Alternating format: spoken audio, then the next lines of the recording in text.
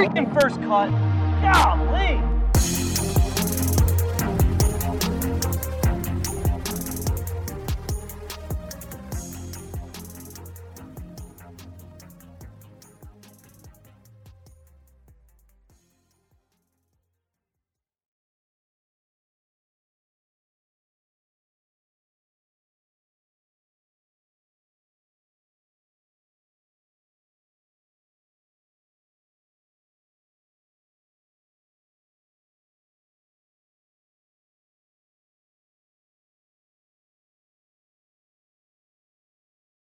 Welcome to the First Cut Podcast. I'm Rick Gaiman, and this is our mega preview pod for this week's U.S. Open.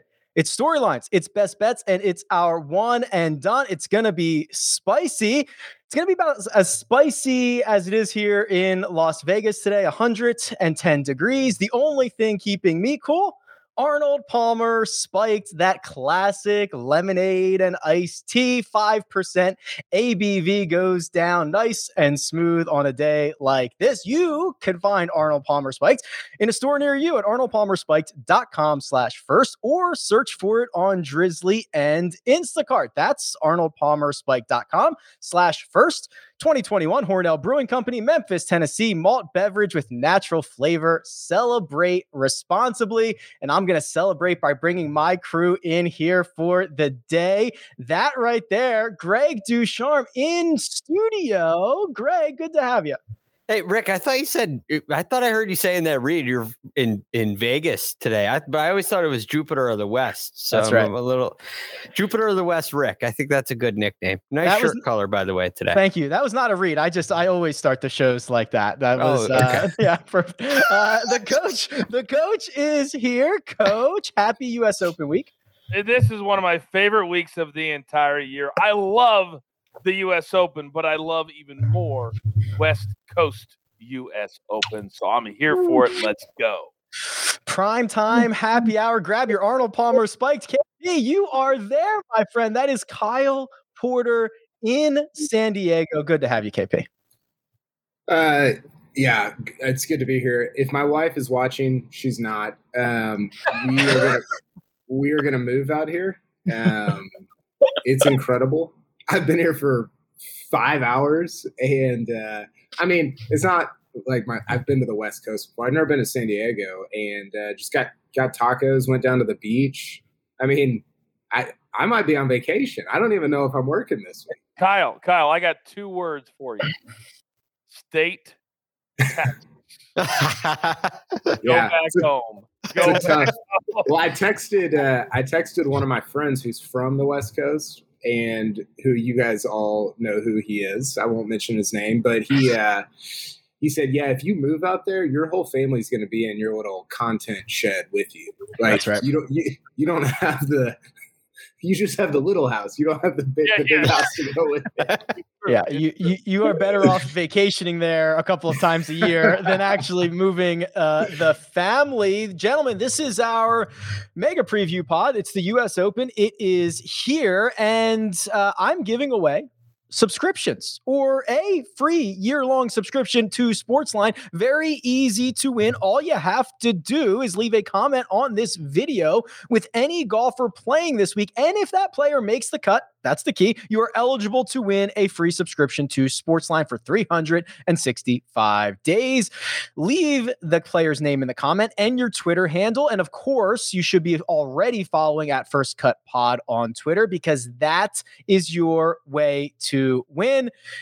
And I've got one more ad before we get into this. KP, if I gave you $50,000, we talked about this on yesterday's show, but I want to get your ideas on this.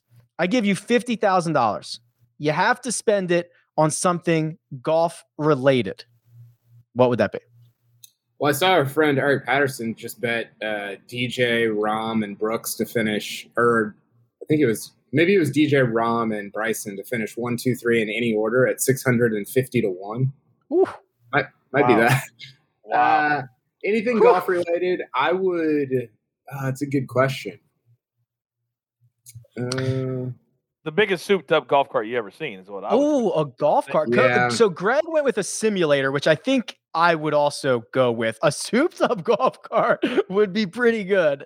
You can get both. Yeah, the golf cart would be great because my kids would love it, and they'd love the simulator. This is like the Italian Job where the bad guy steals everybody else's ideas. That's me right now. I'm just stealing everybody else's ideas. If you want to win $50,000 at this week's major, we have a chance for you because Golf Props from CBS Sports is back. Get in the action today and compete for the $50,000 jackpot plus a guaranteed cash prize to the winner. Best of all, Golf Props is 100% free to play. Download the CBS Sports app or go to cbssports.com/props to play right now. I wrote the questions. They're very hard. Good luck. I got a new answer. Okay. Buddy's trip to like Scotland, Ireland. Just now we're talking. Yeah, that's a good one too. Spend it all. Just go as far as the money will take you. Yeah, we don't lose our jobs, but we tossed around a membership, Greg. But membership, just a membership, you still got to have enough time to play. You got to have enough time to do all that. So that's where the simulator came in. Yeah. But a buddy's trip all over the place, that's strong. Kyle, you could just stay there for like another extra 2 weeks with 2 weeks. Play a couple rounds of 2 or 3 rounds of golf. Yeah, go down to then that 50 grand would come in nice when he got home with the wife too. Yeah, I'm not sure what the current rates are at Torrey Pines, but if you're a resident, I'm pretty sure the South course is like $60 and the North course is like 40. I think it's 65 or 70 for the South. Yeah, which is crazy. It's unbelievable. Awesome. Like we'll probably talk about it, but that's a really cool thing that we don't. Golf is so siloed, right? It's so like insular and like we're in our lane. And for anybody who lives around here to be able to go play Torrey where they're having a U.S. Open, that's pretty cool. Like I think it'll get talked about a lot, but I don't know if it can be talked about enough because I think it's pretty awesome. Yeah, so sick. All right, let's hop into our storylines for this week. And Greg, we're going to start with yours, but it's not really your storyline. It's really everybody's storyline because this is the story in golf right now. And I guess a couple of things have happened here, and this goes to the old Brooks and Bryson drama. So Brad Faxon talked to Michael Breed, right? You can let us know. Let us know about this. He essentially insinuated that the USGA had reached out to Bryson, and Bryson declined the opportunity to play with Brooks Koepka for the first 2 days. Let's start with that. That is the assumption that we have. Bryson's team has kind of poo-pooed that, said we never talked about it. Let's talk about it. So on the radio show this morning, Michael Breed and I do, Brad Faxon comes on every week. And this week he shared this news with us that he had heard from his sources, reliable sources, that Brooks was approached by the USGA. No, I'm sorry, not Brooks. Bryson was approached by the USGA. Actually, Bryson's agent was approached by the USGA and asked if we did this, would this be okay? And he said no. So it wasn't necessarily an offer. There have been a lot of things that have been circulating on social media saying, hey, I mean, since when does somebody get to choose their own group? Nobody's choosing their own group here. This is just a highly controversial topic, a topic that is talked about around the sport, around the world, really, right now. It's been talked about at length for a long time. Will these guys get paired together? And there's some animosity. So they decided to ask Bryson if it was okay, and I don't think it was intended to get out in this fashion. And we've seen now that some reports that it's not true. There's now a lot of he said, she said, but that's not why I bring this story up. I bring this story up because I think this really leads to a USGA situation. And the USGA from 2015, at least. I mean, it started in 2015 all the way to 2018 through 2018. They took heat in every single U.S. Open that was contested. Something happened, whether it was the course that they chose, a rules violation, the handling of a rules violation. I mean, there was at the 2016 U.S. Open, there was a point where we didn't really know the score because of a Dustin Johnson incident, and the USGA took a ton of heat for that. But over the past 2 U.S. Opens, at Pebble Beach and at Winged Foot, they have been kind of on a hot streak. They have John Bodenhammer has taken over the setups for the golf courses, and they've been very well received for the most part. And they have a new hire of Mike Wan, which has been very well received. They brought Jason Gore on to talk to the players and open up some lines of communication between the USGA and the players. So they've made a lot of moves that I think are really positive. And a move like this could potentially derail that. That is a valid point, Coach. Let me throw this to you, because my response to Greg would be, what could go wrong? They're not going to punch each other in the face. They're not going to wrestle on the first tee. There is going to be fans saying whatever they want, whether these guys are paired together or not. So, Coach, shouldn't they have just embraced this? Say, we're using, we have cover for this. We'll put the last 3 champions together. That's our cover for this. Shouldn't this? How does it go wrong? You're asking the guy who did fake pro wrestling. That's fake. Over a decade. We never like to use the F word too much. Can I say it took me I was way too old before I realized that, by the way. Well, we love people like you because you paid my mortgage for 10+ years. So thank you very much for that. Now, how great would it have been? I've got several very quick takes on this. First of all, if this is true, what a bad look this is for the USGA. And when did we stop having leaders lead in this country? This was automatic that this should have been done, because we're talking about a sport that we're begging. KP talks about it sometimes. He just talked about it before, that we're kind of in this silo world where one person doesn't talk. We're in a sport that is not universally played. So you have an opportunity to get people to watch the U.S. Open that wouldn't watch the U.S. Open if this wasn't the case, if this story didn't exist. So if they did call him, I know Greg just said that these aren't players choosing their groups. Well, this is a player choosing not to be in a group. So that would be essentially choosing where he's going to play. And if this is also true that Bryson said no, just like he said at the Memorial, I had nothing to do with the guys getting thrown out or the fans getting thrown out. Really? So those security guards just randomly decided on their own without any of your crew or your team saying anything to them? I don't believe that to be true.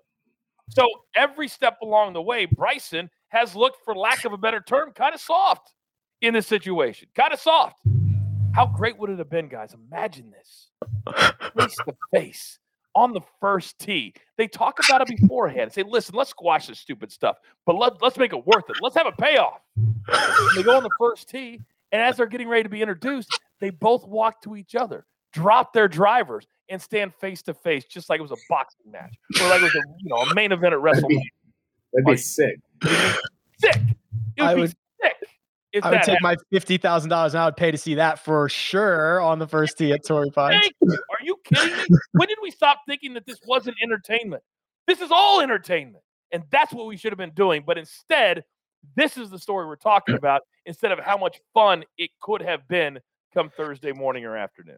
So, of course, these guys are now at Torrey Pines. They are interacting with the media. And 2 questions for Brooks today, essentially about Bryson and KP. As you can imagine, he said he was not asked by the USGA about a possibility of being paired with Bryson and Gary Woodland. And he said, and I quote, "I don't care who I'm paired with. I'm out there trying to play my own game." That from Brian Wacker. So, first thing, if you're the USGA, what's the best outcome of you asking someone if they want to play with somebody else? That they say yes. Say yes, and it still gets you have to assume that everything gets out, right? I just don't understand why. Either do it or don't do it. And again, there's some. It feels like everybody's CYA. In just PR mode right now, just trying. Well, it wasn't me, we didn't do anything. But the thing with Bryson is I think Bryson kind of wants this. Brooks kind of keeps pecking at him, and Bryson doesn't really want it. I don't think. I think his response to it is like, I'll kind of play along, but I'm not really. Which is kind of weird because he's the lesser party, so to speak. He has one major, Brooks has 4, whatever. And what I'm getting at here is the easiest way for him to make this go away is to just play with him and get on and move on with it. And then that rivalry gets kind of folded into the next 3, 4, 5, 6 years of professional golf. But because, and again, if he rejected or back channel rejected, whatever happened, it kind of prolongs it, and it becomes even more of a thing over the next 2, 3, 4 months and into whenever they finally do meet together, unless they play together on the weekend or whatever. So it's just not the whole thing is just kind of goofy and not the way if you're Bryson to really end anything. All right, Greg, you get final word on this. I want to just answer this question you asked, Coach, right? What could go wrong? Well, yeah. I look at what can go right?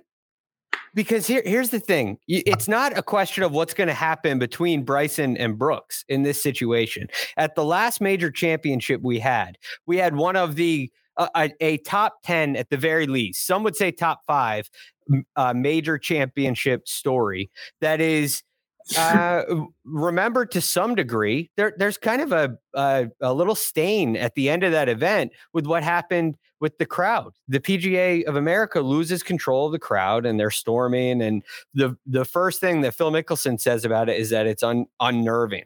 Brooks Koepka is getting dinged in the knee. Like, this isn't what we want for our competitors. This isn't what happens in the world of sports. We don't want to subject our competitors to danger like this.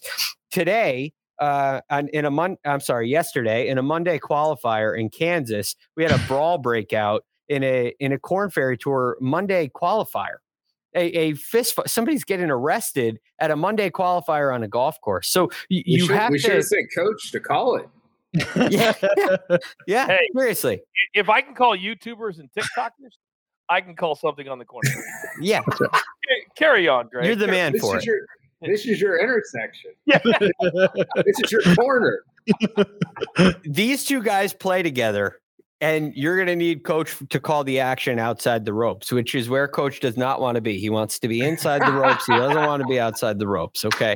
And outside the ropes is where all the problems lie in this. Bryson and Brooks can handle themselves playing together inside the ropes, but the spectators that we have here in the game, they've proven over the last little bit that they can't handle this. And there would be a fight breakout. Somebody would be calling Bryson Brooksy. Somebody would stand up for Bryson, and all of a sudden you have a brawl. And it looks like the USGA incited this near riot. This is the kind of thing that turns into a riot outside the ropes, in my opinion. Wait a second. We're talking about Thursday and Friday at the U.S. Open. Yeah. And you're talking about a brawl, potentially a riot. Yeah. That's a direct quote. Yes. Riot. Yes. A riot might be strong. Yeah, a riot it's strong for a reason. This is what could go wrong. Greg, I mean, I'm talking pitchforks. You asked the question, what could Greg, I grew up in what could go right? You said what could go right? How long you been in the golf? You're one of the most respected people that I know. Maybe not for me, but from a lot of other people. You've been doing this a long time. Yeah. Begging. Part of the reason I left ESPN and went to do my own thing is because I wanted to help the golf world get more into 2021, be more entertaining, have more fans. This does that in an instant. This does that.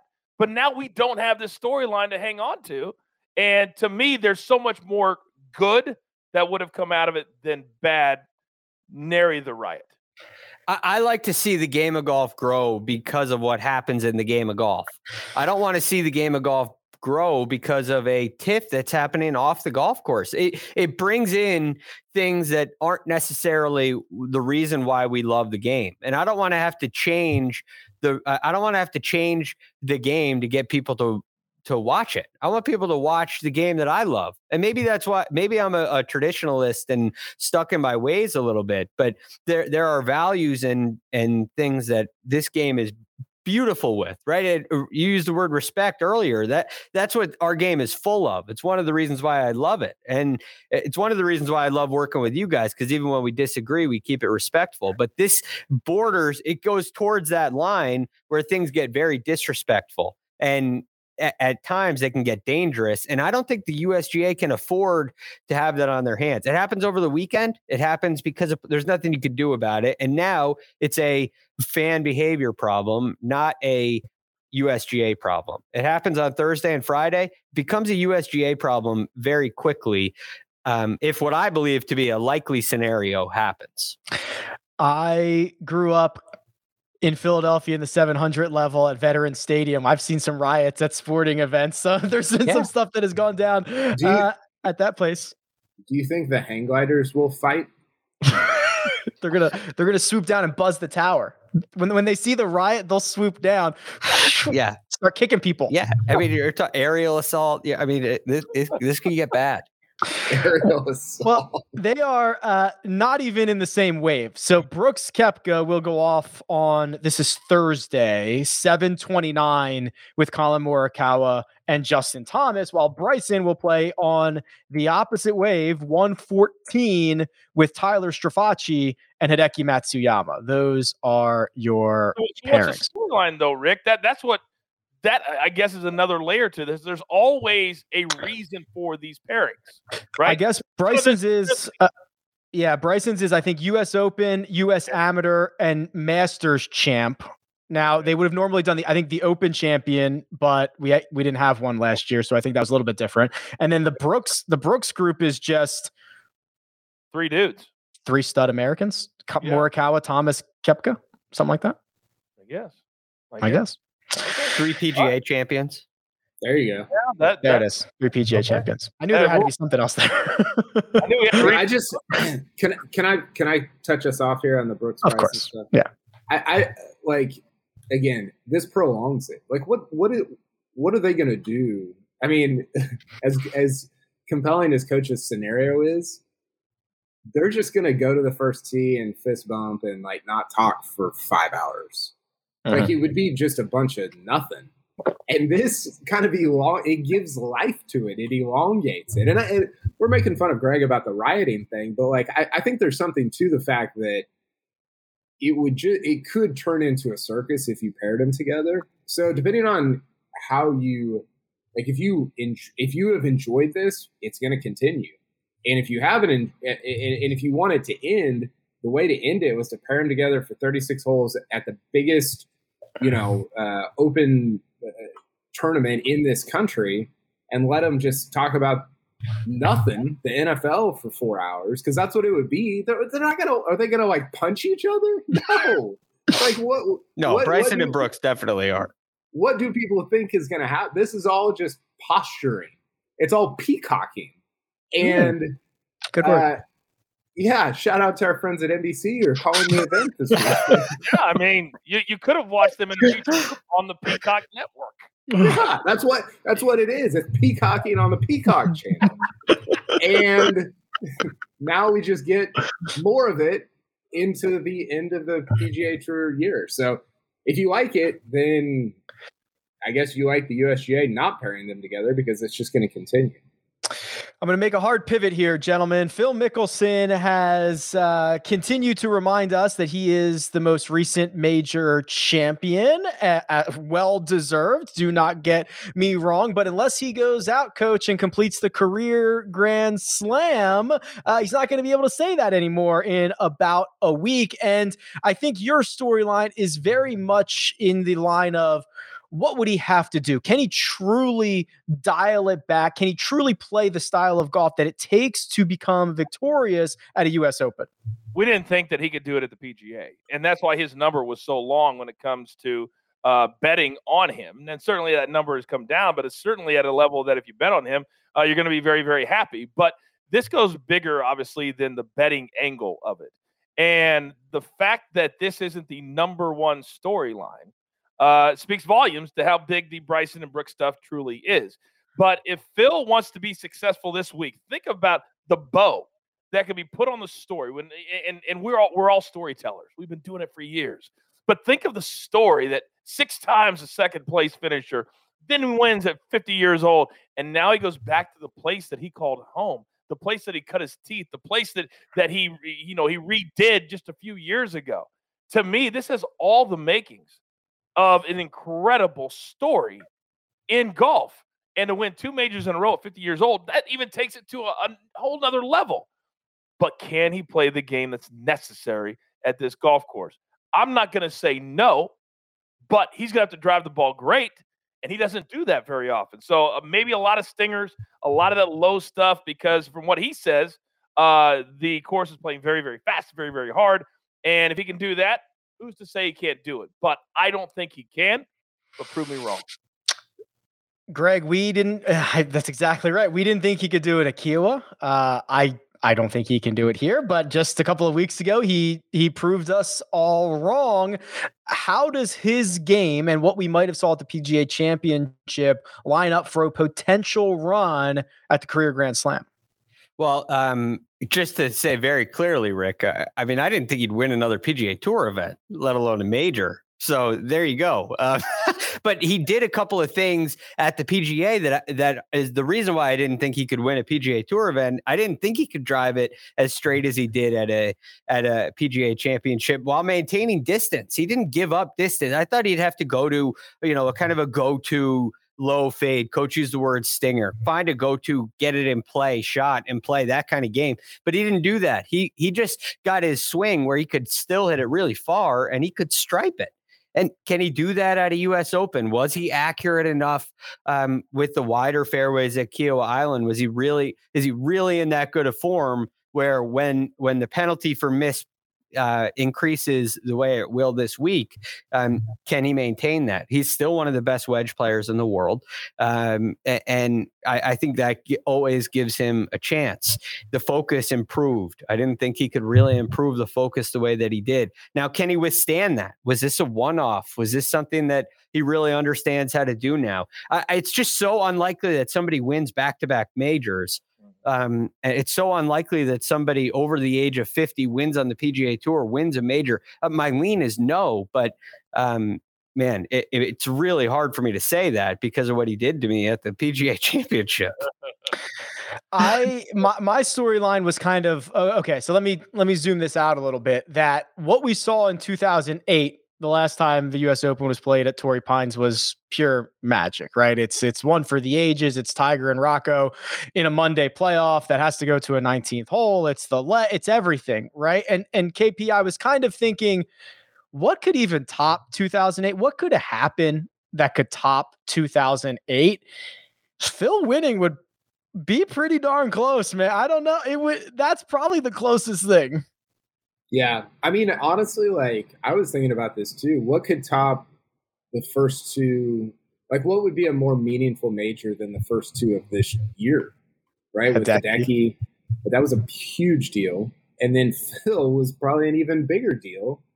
Maybe not globally, but at least kind of in the United States.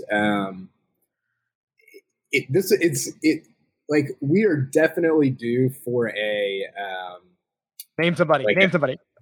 Well, I yeah. Do it.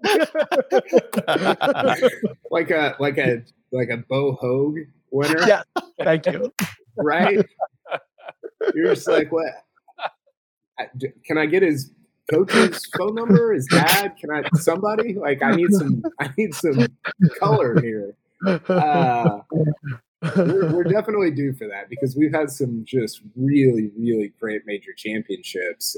But I was thinking about that too. I mean, what better, kind of bookend to the Tiger from 2008 would a Phil? It would be insane.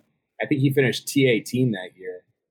But a Phil in 2021 would be a perfect kind of tour. I mean, USGA would go to Torrey for every event, not just they'd go to U.S. Amateur, they'd go women's U.S. I mean, they would go there all the time if Phil was able to do it this week. But again, it's, he goes out and misses the cut at Colonial, and you're like, it just I almost feel like what's going to happen over the next couple of years is going to make Kiowa seem even more improbable and even crazier. Kind of like how Tiger completely fell off after his 2019 Masters win. So I hope not. I hope he contends, but it's just like Coach said, just incredibly unlikely.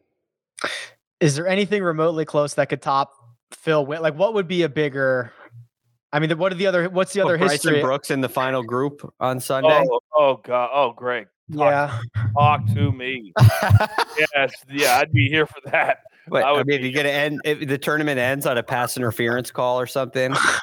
But what if we had a little rain on Saturday, so they had to go threesomes on Sunday, and you had Phil, Brooks, and Bryson. There you go. Final group. That would be awesome. That would be dirty. What's the other history? If Brooks wins his third, I mean, that'd be pretty short list. So Brooks can tie Tiger and Hale Irwin with 3. Okay. And at that point, I think only Jack and Hogan have, since World War II, only Jack and Hogan have 4. So that, I mean, and this is kind of what I'm saying is like, Brooks is like toying with this guy who's got 1 major, and we're talking about him alongside Tiger and Jack and Hogan. And we're kind of, it almost sells him, it sells his place historically a little bit short, just kind of all the nonsense that's gone on with Bryson. I completely agree. Bobby Jones has 4. That's post or pre World War II. So Kyle, absolutely correct. Bobby Jones with 4. Willie Anderson won 1901, 1903, 1904, 1905. 4 out of 5 years for old Willie. Pretty good golf being played. He might have won at Winged Foot. Winged Foot was probably after that. He might have won at like the Myopia Hunt Club or something. He won at Baltusrol. Wow. That was one of them. The original course, it says. 1903. That's the driving range now. Yeah, I was going to say, what is it now? The parking lot? Okay, I'm going to move us on to betting cards, but KP, unless you have a storyline that you would like to offer up here.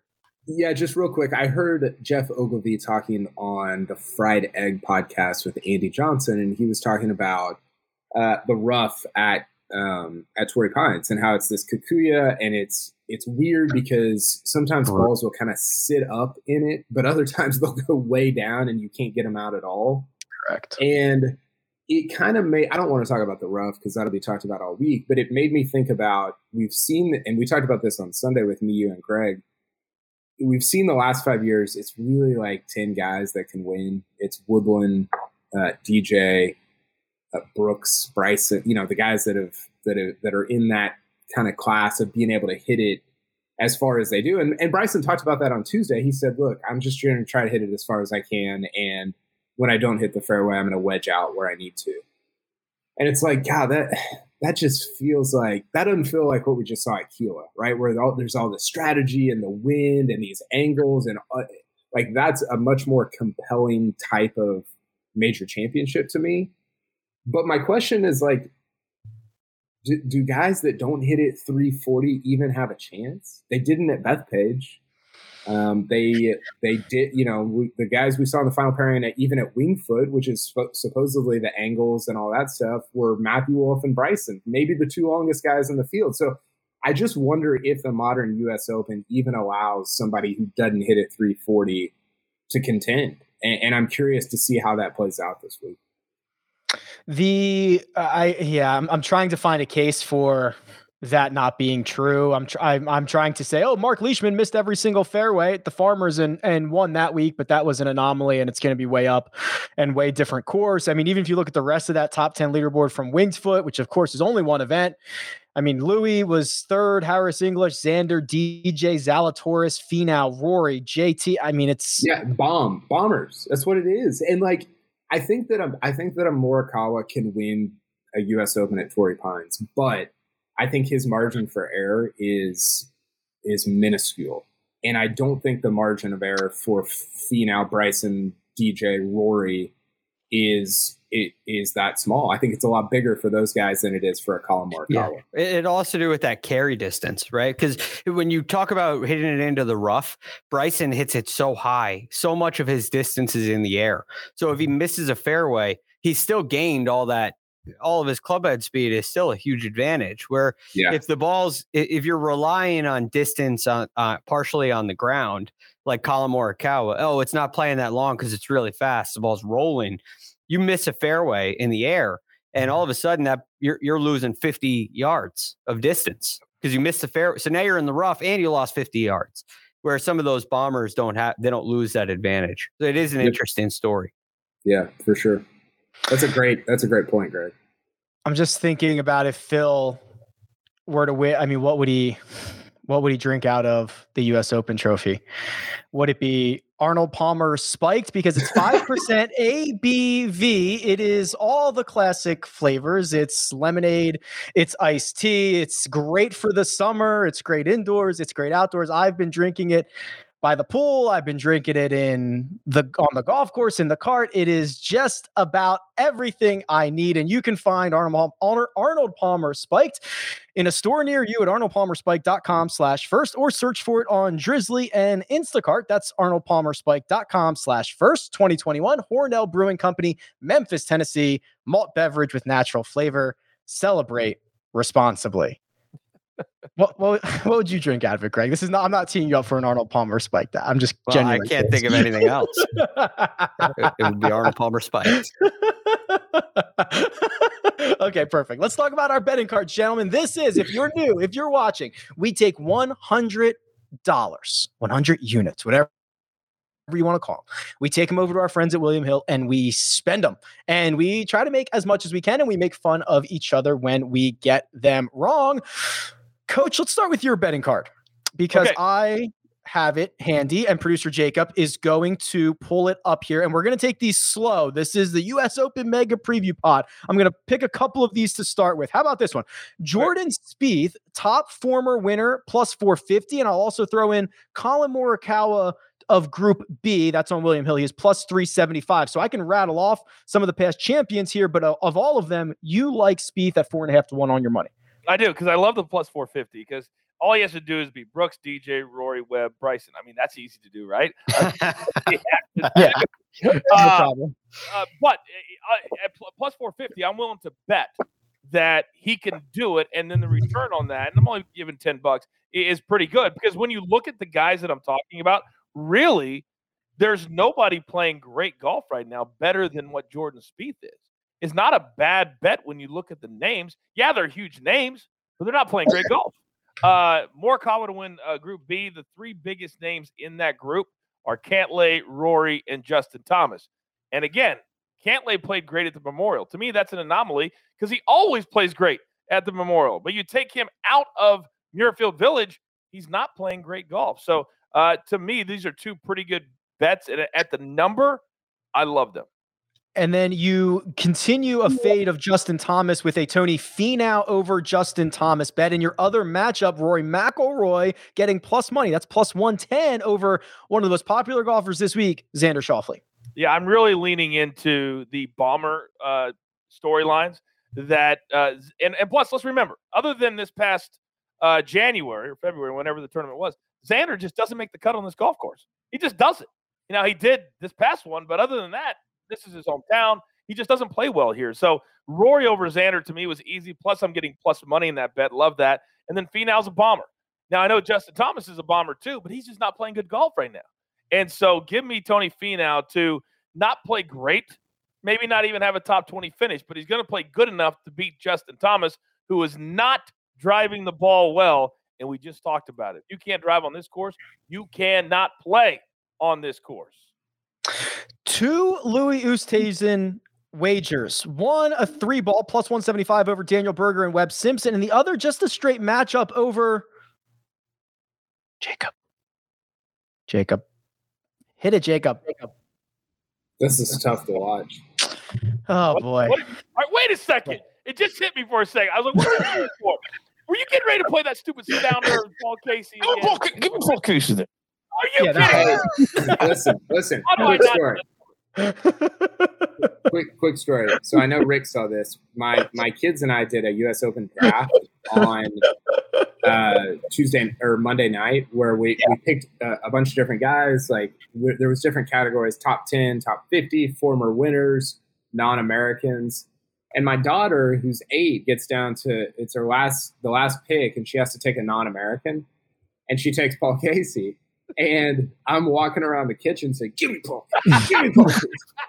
And my whole family is like, what's wrong? Like what's wrong with him? Like I don't know. I can't explain it. I'm a psycho. Oh my God, that would have been I will great. say my wife occasionally watches the show, and she is in love with "Give Me Paul Casey" drop. She'll shout it out because I'll say it anytime like golf's on the TV in the background and Paul Casey comes up. We both do it. Give me Paul Casey. Oh my God. There are 2 names that I can't read without thinking about. Give me Paul Casey. Another one is Ricky Fowler. That's Ricky Fowler. I love that one. You know what's crazy is the event that I did this weekend in Miami. It was like YouTubers and TikTokers that had like 20, 30, 40 million followers. It's the craziest thing I've ever been a part of. The one thing they didn't want to do is become a meme or a GIF. That was their biggest issue for the entire night. Don't make me a meme. Don't make me a GIF. Well, ask Kyle about how that changes your life. That's what I'm here for. I'm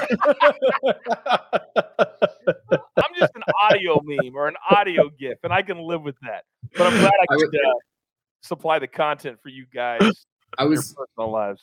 I was hanging out with friends like Sunday or Monday, and I was like, "Yeah, I'm going to Torrey on Tuesday." And they're like, "Hey, do you think you'll be a meme on the internet again? Like, will I be able to see you again?" That's great. That's great. Yeah, all of this work I've done over 8 years, and that's what you guys want to talk about. Hey, there you go. Got to do. So anyway, Coach. So Louis Oosthuizen over Berger, over Webb, and a separate matchup over Paul Casey. Yeah, the reason I picked Louis Oosthuizen is, let's be honest, he's the classic grinder. And when you envision, how NBC does the that late Saturday afternoon when they put like the 4 names in the lower corner, and you hear Dan Hicks and whoever else talking about grinding it out. Louis is one of those grinders. He's one of those guys. So I had to lean into it and take him over Paul Casey. And then also in a 3-way, because to me, the distance is really going to hurt Berger and Webb. So I like him at plus 175. And then finally, Colin Morikawa to finish inside the top 10. You're getting 2-1 on your money. Yeah, the reason I didn't play him to win is I just think it's very difficult to do that. And so for me, I think he can win this week, and I think potentially he will win this week. But I wanted to really, it's a slow burn for me, and so I didn't want to put the money on him to win, just to finish in the top 10. All right, thank you very much, Coach. That is your betting card, and we're gonna go to mine next because I think that's a perfect segue because I also have a little bit of love for Colin Morikawa. So producer Jacob is going to pull mine up, and Greg, I'll just spoil it right here. I've got Colin Morikawa to win this golf tournament at 22-1, with the idea of it being huge question mark, the putter. Always been the question mark. He's got 4 wins. He's got a major championship. Yeah. He's going to probably hit more fairways than most of these guys. And when he gets an iron or a wedge in his hands, he's just phenomenal. Yeah, I do think you could see a different kind of story here with this rough. It could be where even though really long hitters struggle getting to the green, like even a Bryson after hitting these tee shots. And if that's the case, then Colin Morikawa has a real advantage. So I'm not quite sure how it's going to play out. I think that's why it's a great storyline to watch, Kyle's storyline there. But there's definitely a pathway where Colin Morikawa can win this tournament. What's that, Kyle? Is that because of because of the way the rough is set? Like, why do you say that? Yeah, because the rough's so sticky. It's a little bit different. And when it goes right to the bottom like that, and it's heavy and it's thick, it's going to be hard to get it even in a 9-iron out with any degree of consistency. And I think it's going to be harder to hit it as high. Now, look, these guys, they have a way of proving me wrong all the time. I always remark at the announcers on the course. They look at a lie in the rough and say, he's dead. And they pull off this great shot. So they're really good. And my instinct is they will be able to get out of the rough. But we have seen, like, I remember Bryson at the Genesis kind of having a hard time in the rough there. at Riviera. So maybe the Kikuya is a little bit tougher than the bent grass was at Winged Foot. And I think that creates a path for Morikawa. I know the rough is going to be talked about ad nauseum this week, but it is so hard. It is so hard. It is so thick. It is such a deviant strain of grass that if you want to get rid of it, you have to burn the whole thing out. I mean, it is so tough. Yeah. Hardy. There you go. There you go. KP, I'm back on the Sam Burns bandwagon. Top 10, 7-1 on my money. Sam Burns played well here in January. Since then, he's won a golf tournament. He probably should have won 2 more. He's long enough. He's good enough with his irons. I'm taking him inside the top 10. Do you put a lot of stock on January, Torrey? Yes and no. I think that Torrey is very consistent from year to year at the Farmers Insurance Open. You usually get the same exact thing. It's very, very consistent, which I like. And it's not completely out of character for it to host a U.S. Open. It's thick rough. It's firm and fast. It's Poa annua greens. That's the tricky part about it. So I think this course more than most, I am giving a bit of a nod to the January or previous Farmers results. Yeah, I think there's a lot of fairness in there. I'm more interested actually in your Hatton over Scheffler because that's one that I have maybe going the other way. And I was curious about why you had Hatton over Scotty there.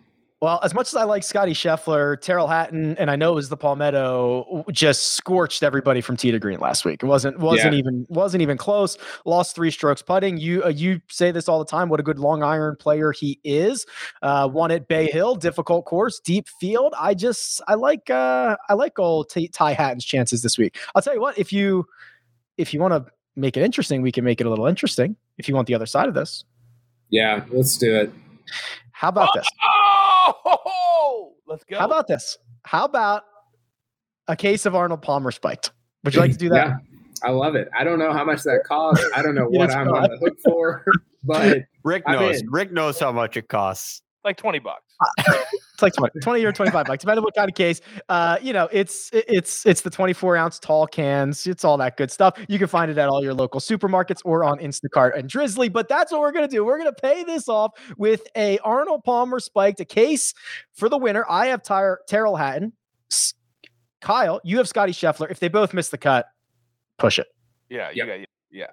I like Love it. Let's do it. I'm in.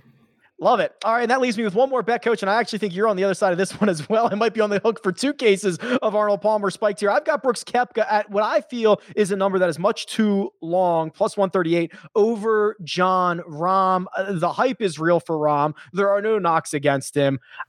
I just think this number is too long on Koepka. Well, I've got 2 things to say to that. First and foremost, you're right. It is. Secondly, how deep are your pockets, son? Because you're damn right I'm on the Jon Rahm bandwagon. You're damn right that I think he's going to come in. Did you see his press conference? How classy he was about the PGA Tour did the right thing. I knew when I was in protocol I had a chance to get COVID.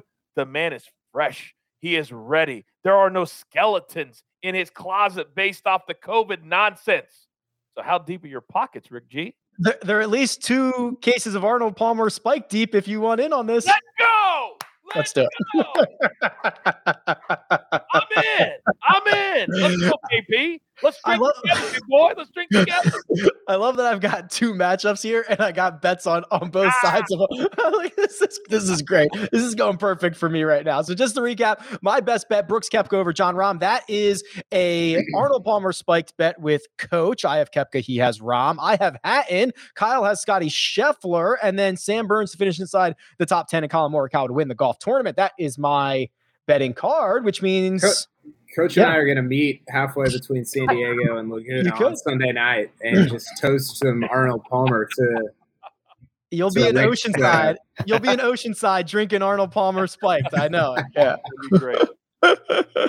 All right, Greg, we're going to pull up your card here, and I'm going to start with your matchups, and I'm going to break them up a little bit here. So let's start at the bottom of my list. Justin Rose, a decent number, plus 200 over Cam Smith and Paul Casey. You also took Brooks Koepka, plus 200 over Bryson and Xander. Let's start Oh, let me throw this one in too. Oh no, that's a duplicate. You have Rose over Smith and Casey on here twice. So let's start with those ones and see what we're dealing with. Yeah, I really only did it once. But so Rose over Smith and Casey. Casey, man, we got too many against him right now. I don't know if I like that, but Justin Rose at this golf course, I think, does very well. He's not necessarily hitting the ball great, but over the past couple of years, he's turned into more of a grinder where he always used to lean on ball striking. And I am not a huge fan of it. I think he made a big mistake in 2018. I've talked about that at length, but I don't mind it for majors. And when you go to a place like the Farmers Insurance Open, where he won right after this equipment change, he won without really knowing where his ball was going. And the reason is his short game was great. And you can lean on short game at Torrey Pines. Short game is extremely important at Torrey Pines. And I think that gives Justin Rose the opportunity to contend here. You're also not going to have to get to 20 under par. You're not going to have to go crazy low this week to contend. That benefits a Justin Rose. He's a fierce competitor. I think he can take down Cam Smith, who doesn't have a great record here, although he does have a great short game, and Paul Casey, who that's really where this contest really lies for me. Casey worries me, but I think Justin Rose can get the job done. Next, we went with the Koepka over Bryson and Xander. I think Koepka is just a gamer, and I kind of like that number as well. I think it's a little bit too long. Xander has a great record in U.S. Opens, and it gives me some fear. But Brooks Koepka has 11 top 5 finishes in 28 major championship attempts. He has 14 top 10. Half the time he tees it up in a major, it's a top 10. And I think that at plus 200, I think it's just too good a number. So I really like Koepka in this. I have a funny feeling that he's going to turn the corner this week from last week. And I think he got a little bit of the rust gone last week. He's going to flip the switch again like he always does. And I think he's really going to contend. 2 more 3 balls. Victor Hovland plus 188 over Justin Thomas and Jordan Spieth. And then your best bet, Scotty Scheffler plus 175 over Hideki Matsuyama and Will Zalatoris. Yeah, so I'll start there with Scheffler. I really like Scotty Scheffler this week, which is why I'm taking this as my best bet. Only not because I'm against Hideki and Zalatoris. I do think those guys could play well here, but I think Scotty Scheffler has a chance of winning this tournament. And in the things that I really value at the Farmers, I keep saying the Farmers, at Torrey Pines, the things I really value at Torrey Pines are the things Scotty Scheffler does very well. He's extremely long off the tee, but also extremely accurate. So he kind of fits either way the rough storyline plays out. I think Scotty Scheffler is going to be in good shape. He hits it 304 yards off the tee for the year. He's 35th. He hits over 65% of his fairways. Those two things combined is very rare. And I really like that about him. And then you look at what he does around the greens. He's 30th in strokes gained around the greens. And I think that's going to go a long way for Scotty Scheffler this week. Can I jump in real quick? Please. Greg, I don't know if you know, I host a little show called The Early Edge, powered by Sportsline. And whenever you have a 2-to-1 bet, we like those odds. Would you agree? 2-to-1, good bet. So I'm going to offer you 2-to-1. Oh, this is your best bet. I'll take Hideki and Will Zalatoris, and I'll buy 2 cases of Arnold Palmer Spike if Scheffler wins this bet. But if he does not, you buy me 1. Are you in or are you out? I am in. Wow. We all got action. I love it. All right. How about this? So that means, here we go. Let me see if I can recap this. Greg's got Scotty Scheffler to beat Hideki Matsuyama and Will Zalatoris in a 3-ball. Coach has the opposite side, of course, Hideki and Zalatoris. If Coach loses, so if Greg wins, Coach will send him 2 cases. If Greg loses, he will send Coach 1. And if they all miss the cut, these are the terms. Sad. If they both miss the cut, push. Or if they all miss the cut, push. Right? Yeah. Coach might have to redirect his one from Rick. I was going to say, I'm going to lose both, and I'm going to have to send both mine to Greg. Or I guess 1 to you. I'll send like 3 out. Oh, jeez. I cannot wait. I'm going to drink. Let's just send the bill to Mark, and we can all just trade. That'd be great. Hey, Mark, did you know that you got bets against all of us? And you lost them all.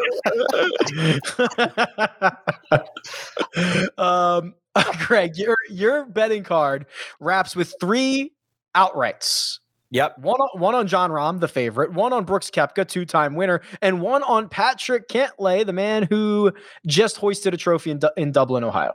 So I think it's looking at Jon Rahm and his mod. Like, I really like Scotty Scheffler and what he does in the format and why he's going to do well. Well, Jon Rahm and Patrick Cantlay both take that to another level. They do everything that I like at Torrey Pines exceptionally well. The only thing I can find in my mind about Jon Rahm and why he's not going to win this tournament is that it's too good to be true.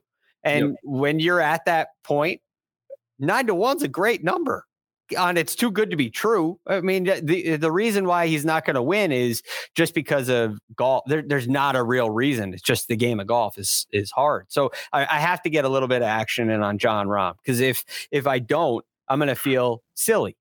Patrick Cantlay, I feel very strong about his game. I think his putting really improved at the Memorial. He is excellent in short game. He's second in scrambling on tour for the season, and he drives it really, really long, and he's great with his irons, and he's just an excellent all-around player. And I believe the poor performance before the Memorial is more of the anomaly, and I really think that he's back. I think he's comfortable with the new style putter, which should help him on some of those critical short putts at Torrey Pines.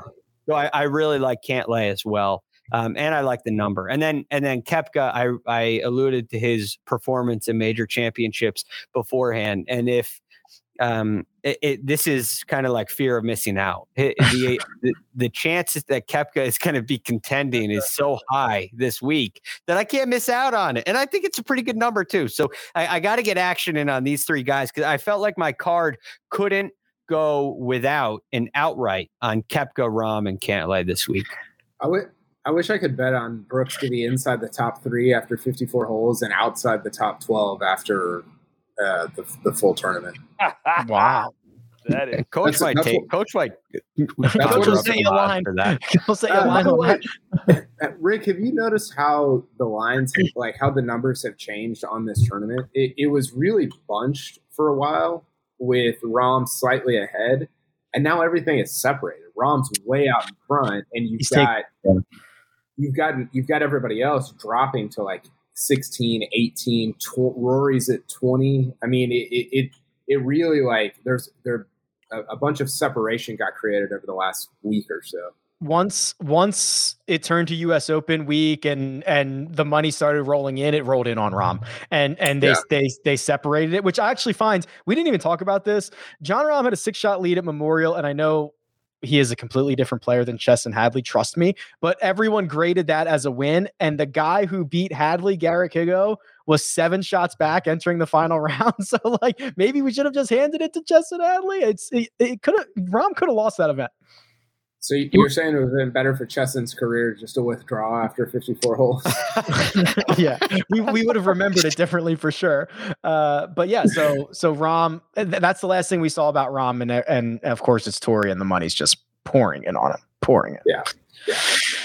Thank you very much, Greg. We're going to go to Kyle's betting card here. And KP, I'm going to start with your 2 matchups. No surprise here, because we have a wager on one. It's Scotty Scheffler over Tyrrell Hatton, and the other one, Colin Moore. Oh, am I reading this right? This is Kyle Porter has wagered against Jordan Spieth. He's taken Colin Morikawa over Jordan Spieth. Defend yourself.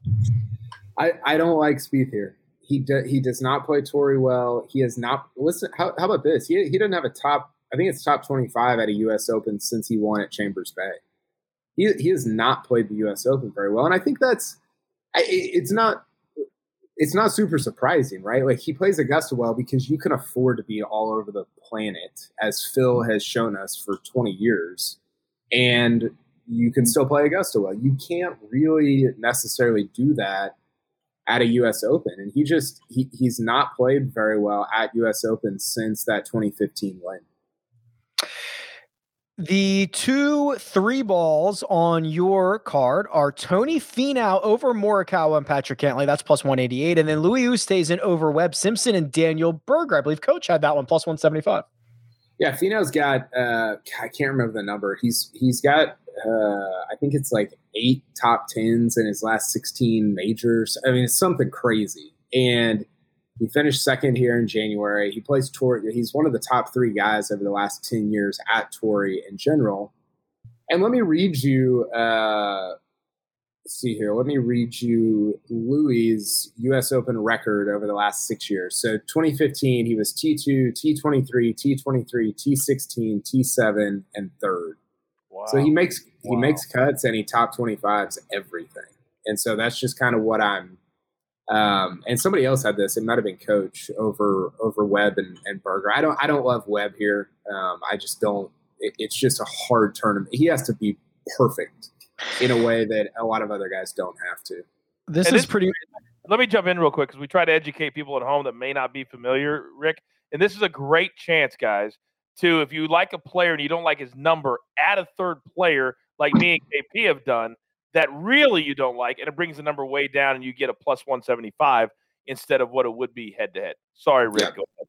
No, by all means, please. The Tony Finau, Wikipedia top 10s are pretty amazing. So he's got 2 of them in 2 attempts this year, 2 out of 3 last year, 2 out of 4 in 2019, and 3 out of 4 in 2018. It's crazy. It's unbelievable. It's insane.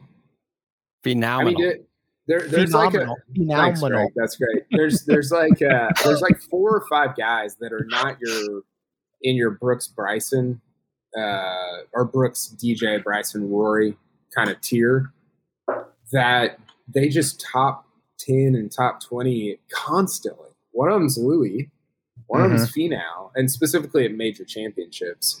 And then Hideki's been really good. We'll get to him in a second at U.S. Opens, and there's a couple others as well. But I think you can find a lot of value in that kind of second, maybe second and a half tier of player at a tournament like this.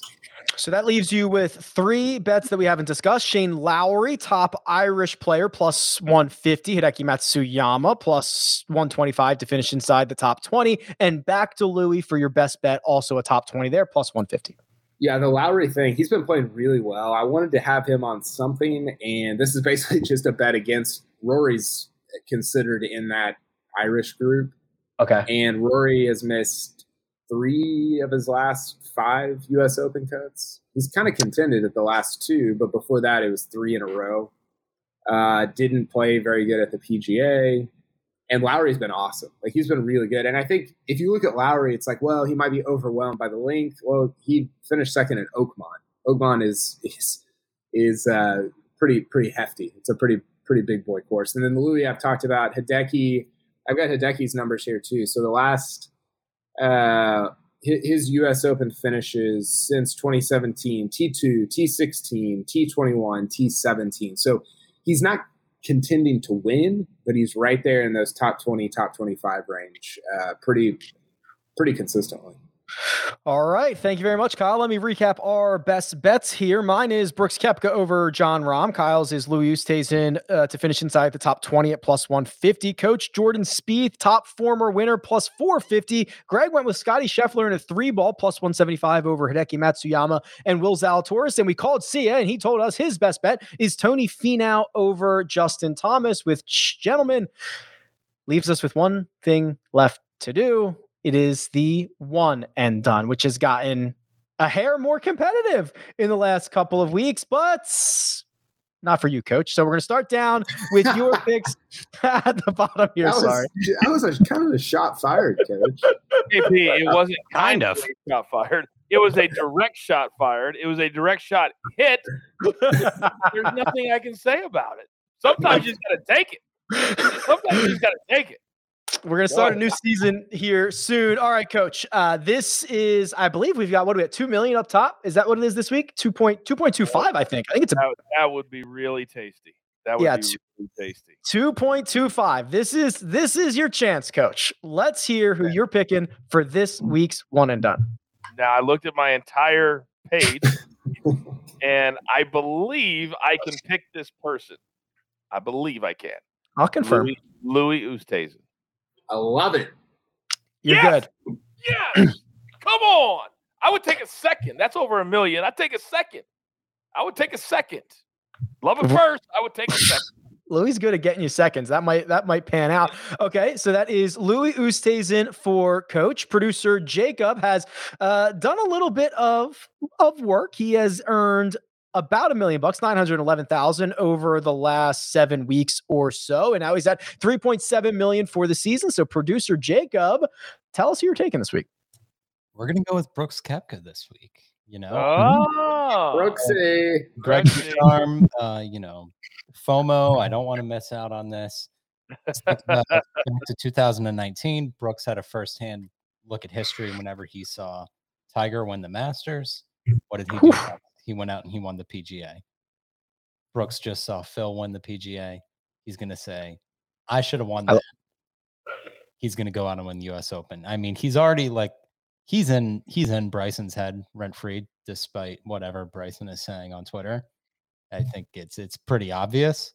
So we're going to go with Brooks Koepka. I think he's going to lap Bryson this week. This is a pretty good take. Arnold Palmer spike on that too, but I don't. Wow.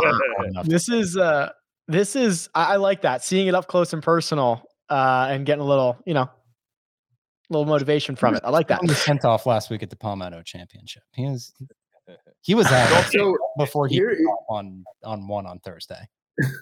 Here's a take related to that. Maybe Brooks looked at Phil and he's like, I can't punch up. Like I can't Phil kind of like put him in his place a little bit. And so Phil pants on Sunday. Yeah, I couldn't think of a way to say that without getting fired. And so maybe he's looking at Bryson and saying, well, that guy's got one. I'll just go after him. Like he's just it's fish in a barrel a little bit. It makes me kind of want to say, like, pick on someone your own size. Yeah. Right? Yeah. You talk to Rory about that. Go talk to Speed. Yeah. Greg, you're losing touch, my friend. You're at 6.7 million. Kyle has passed you. Mark has passed you, but I'm feeling good for your chances this week because I think you've already earned. Yeah, you already have a $2 million winner in your purse. You took Dustin Johnson at the November Masters, got you 2.07. Yeah. You're looking for your second $2 million winner of the year. In November, I went with the best possible choice on the board, which was Dustin Johnson. I had him available. I played him. And thankfully I'm hanging on to that victory still at this point. This week. Yeah, so is he. This week, I'm doing the same thing. The best player on the board. If I had every player available, who would I go with? It's a guy in Jon Rahm who I still have. So I have to play Jon Rahm this week. There's no other option. Jon Rahm. Oh, damn it. Yeah, that's good. That's pretty good. Yeah. I don't know why I'm saying, damn it, I'm $4 million behind Greg.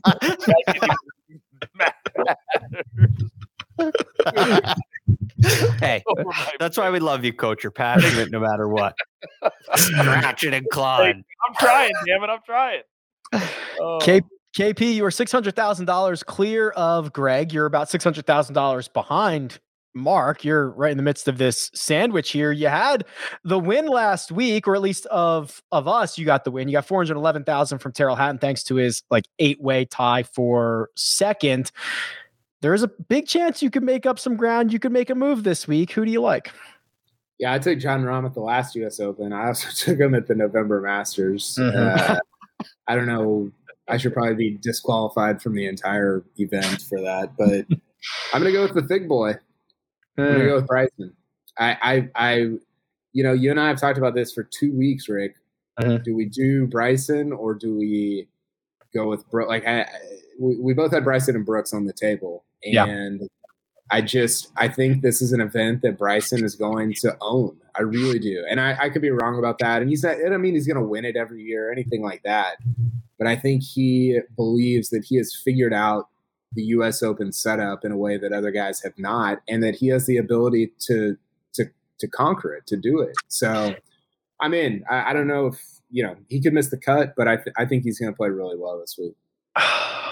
I went with the other one, so now I'm worried. We'll save that for a second, but I'm definitely worried about my pick.